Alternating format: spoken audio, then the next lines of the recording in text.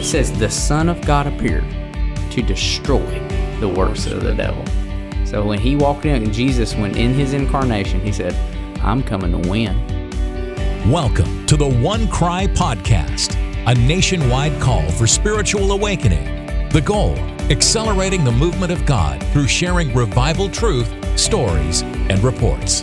And now, your hosts, Bill Elliff and Kyle Reno.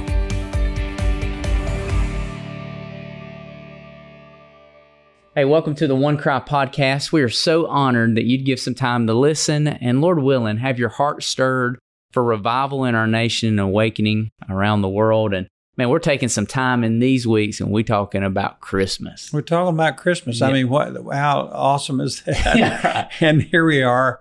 And you know, what's funny is I love to get people talking about their Christmas traditions. Oh, yeah. Some of them are really stupid. Yeah. To be honest about it, but they're fun to the people, Sure. you know. Means something to them. But I know, I just have a feeling that in Alabama, where you grew up, that some of them are just downright weird. Yeah. And let's just be real. Every family's got a story. Well, right? they do. Yeah.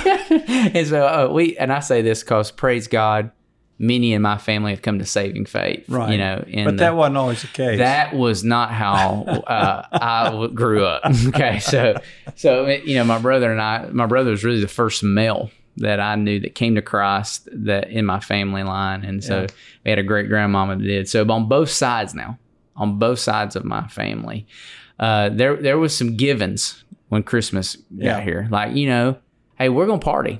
Yeah. Yeah. And I wouldn't say the most wholesome kind of way, you know, but we're gonna have fun. Yeah. You know, we're gonna have fun and you know, there's great memories, treasured things, but this is a fact, and this is a newsflash for some. You could almost bank on one side or the other. There was going to be a fight. A fight? I don't mean like I got mad at you. Yeah, I'm a little upset. No, I mean like physical altercation. like nothing says Christmas like uncles fighting. You know? Like, I have vivid memories of tables being overturned. And it's just insane. You know what though? It's pretty funny. Yeah. I remember the first time Katie grew up in we always kid. Katie grew up in like Lifeway. Yeah. Like her family felt like walking into a Lifeway store. So it was like little snow was coming down, and scriptures are on every wall. Yeah, you know, on every wall. And then she walks into a smoke-filled Christmas. I can't believe she married you. Yeah, it does a million reasons. Well, I know the potential of this is true because I remember one time, Kyle, you and your brother Zach, who were both on our staff. Yeah, right. We're in a staff meeting, and you started pushing each other, and the next thing I knew. You were all over each other. You were about to go down. Kind of in good-natured fun, but not. It was escalating. I saw you. The look that you had. You had the dad look like, oh boy, yeah, everything. This whole thing could be ended right here. You know? Well, it's interesting, and if you have, everybody has tiffs at least. I don't, you know, not as many have all-out fist fights. Right. But there are times that in a Christmas you need a mediator, right? You know, and sometimes a liberator. Right. Sometimes somebody walks in and says, "Hey, this is the path out. There's no other way to come out of this."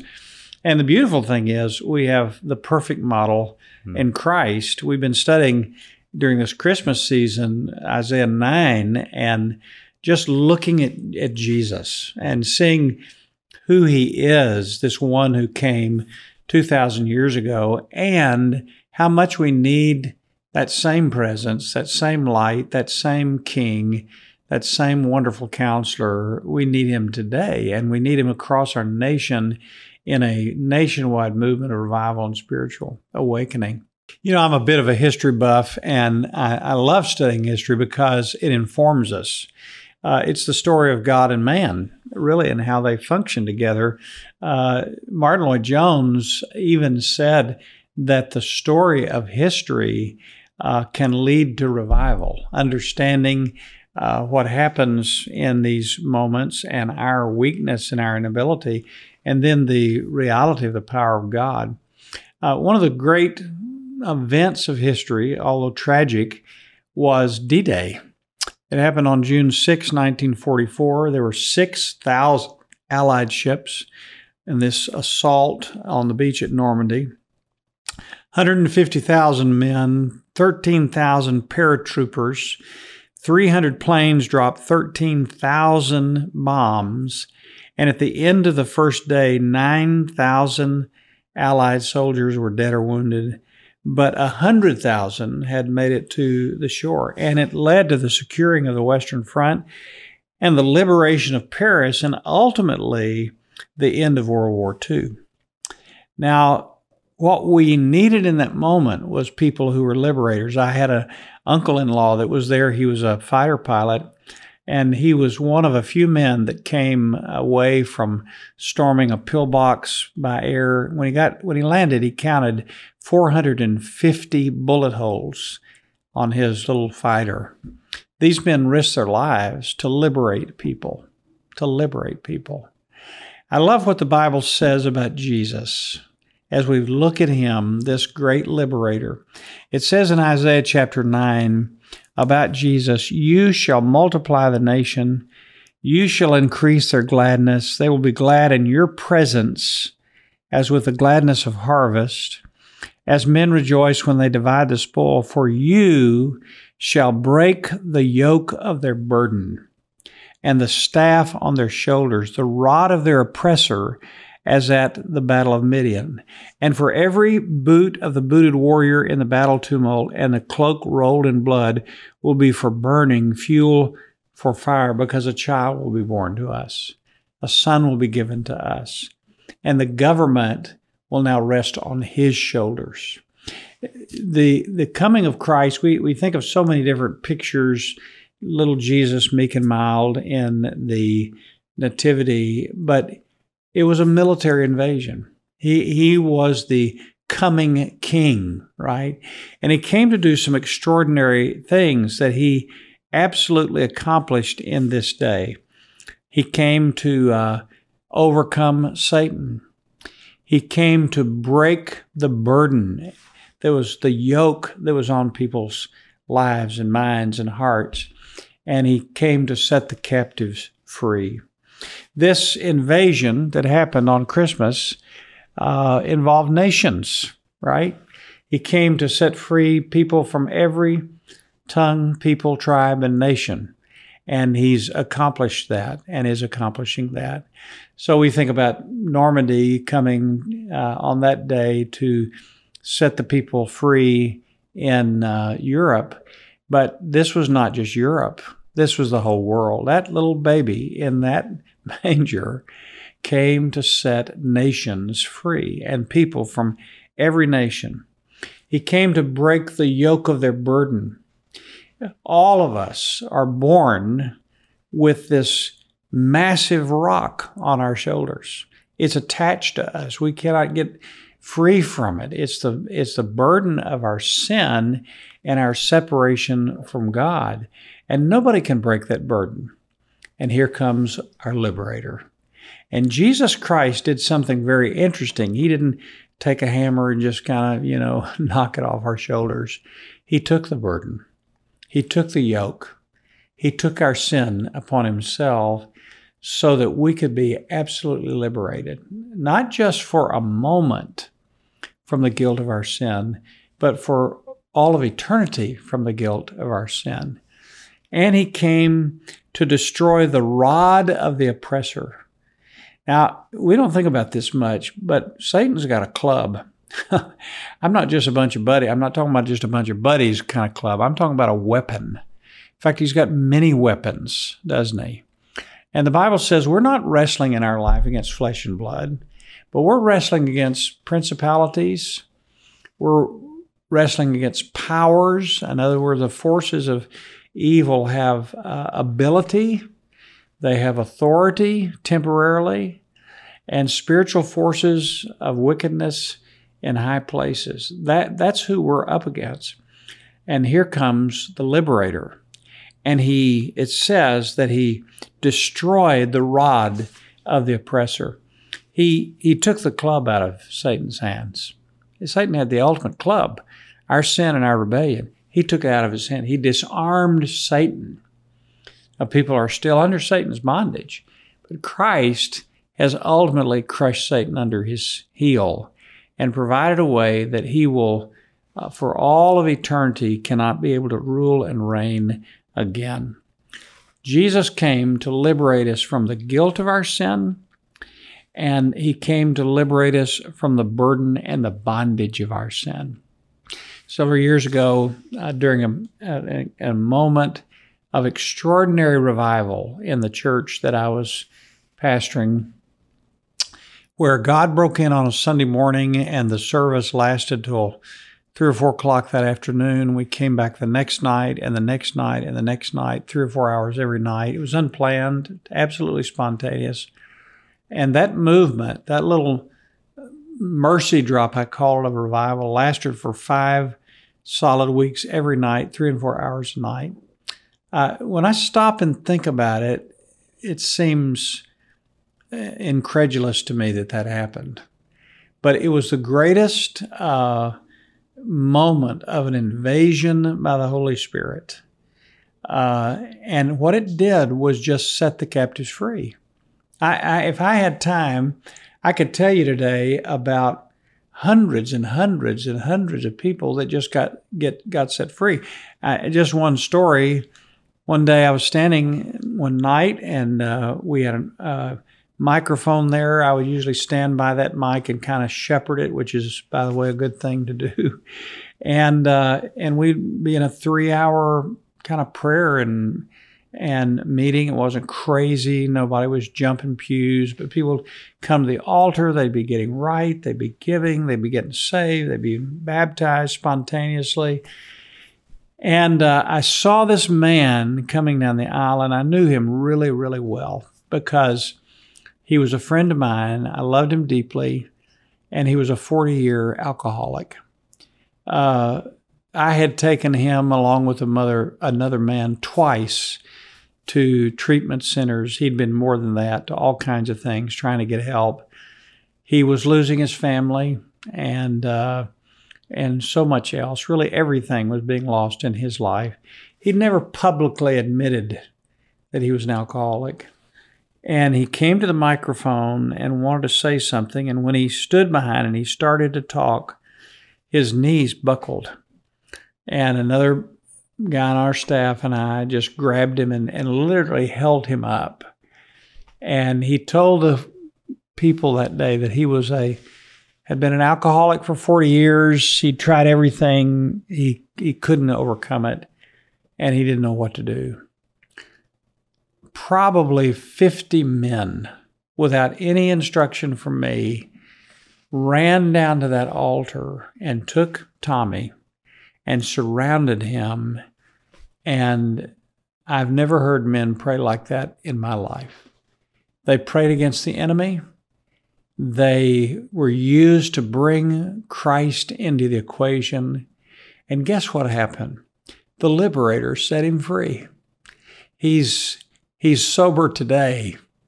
And God did this work that all of us had kind of given up on. All of us just thought, well, there's just, this is one of these guys that's just never going to be liberated from that which has shackled him all his life. But you see, if you say that, you don't know Jesus. And Kyle, as I think about what we need this Christmas, our kids come and they want this, they want that. Right. Our people come in life and I need this, I got to have this. No, what you really need, you need the Liberator. Right. You need Jesus to come. And he came once and set this all up. And we sure need him in our nation now, in our lives. And we need him this Christmas. Right.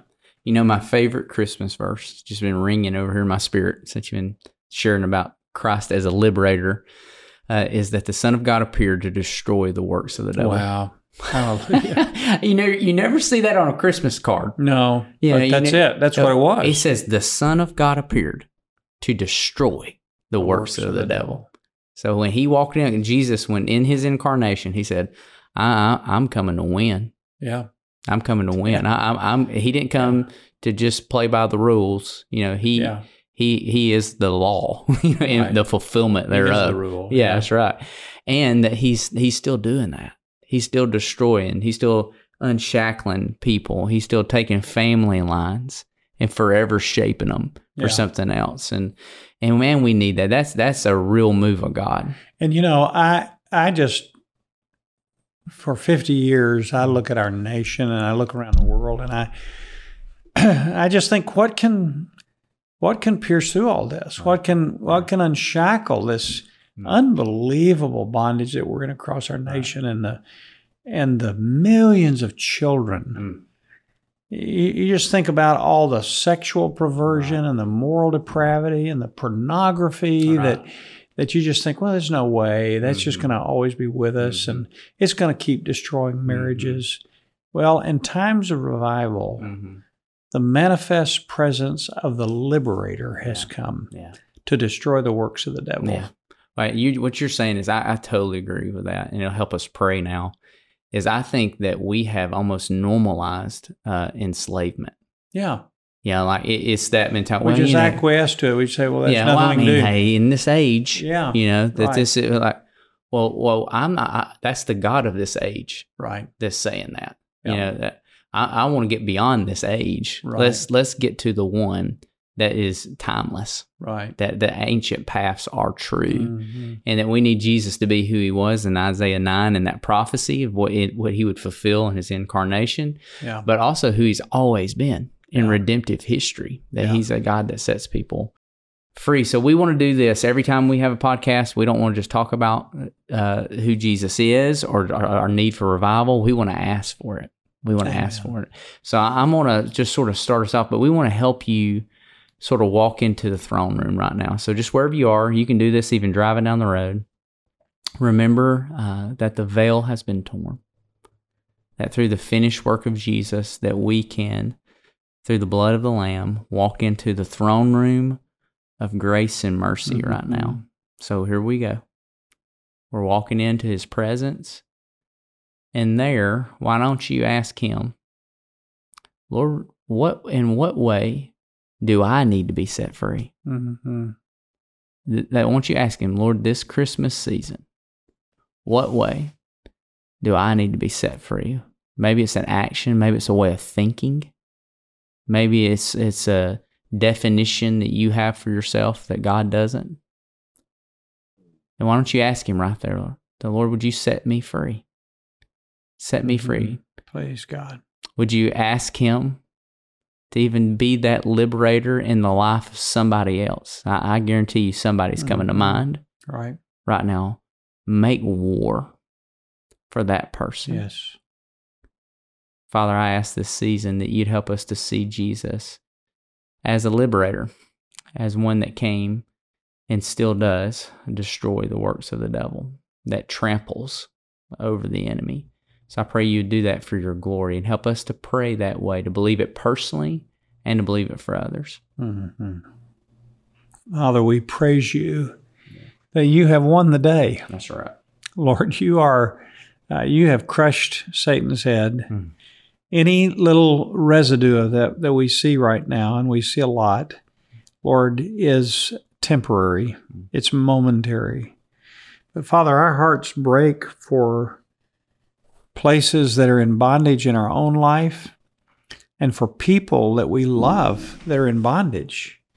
And so, Father, we pray, just like that invasion on Normandy, Lord, we pray for an invasion of your Spirit in our nation, Lord.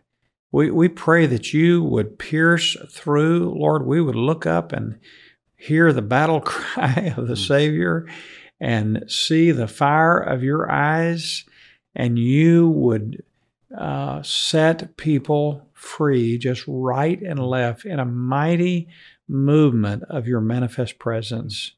And Lord, we want to tell you, we believe you can do that. We just absolutely believe.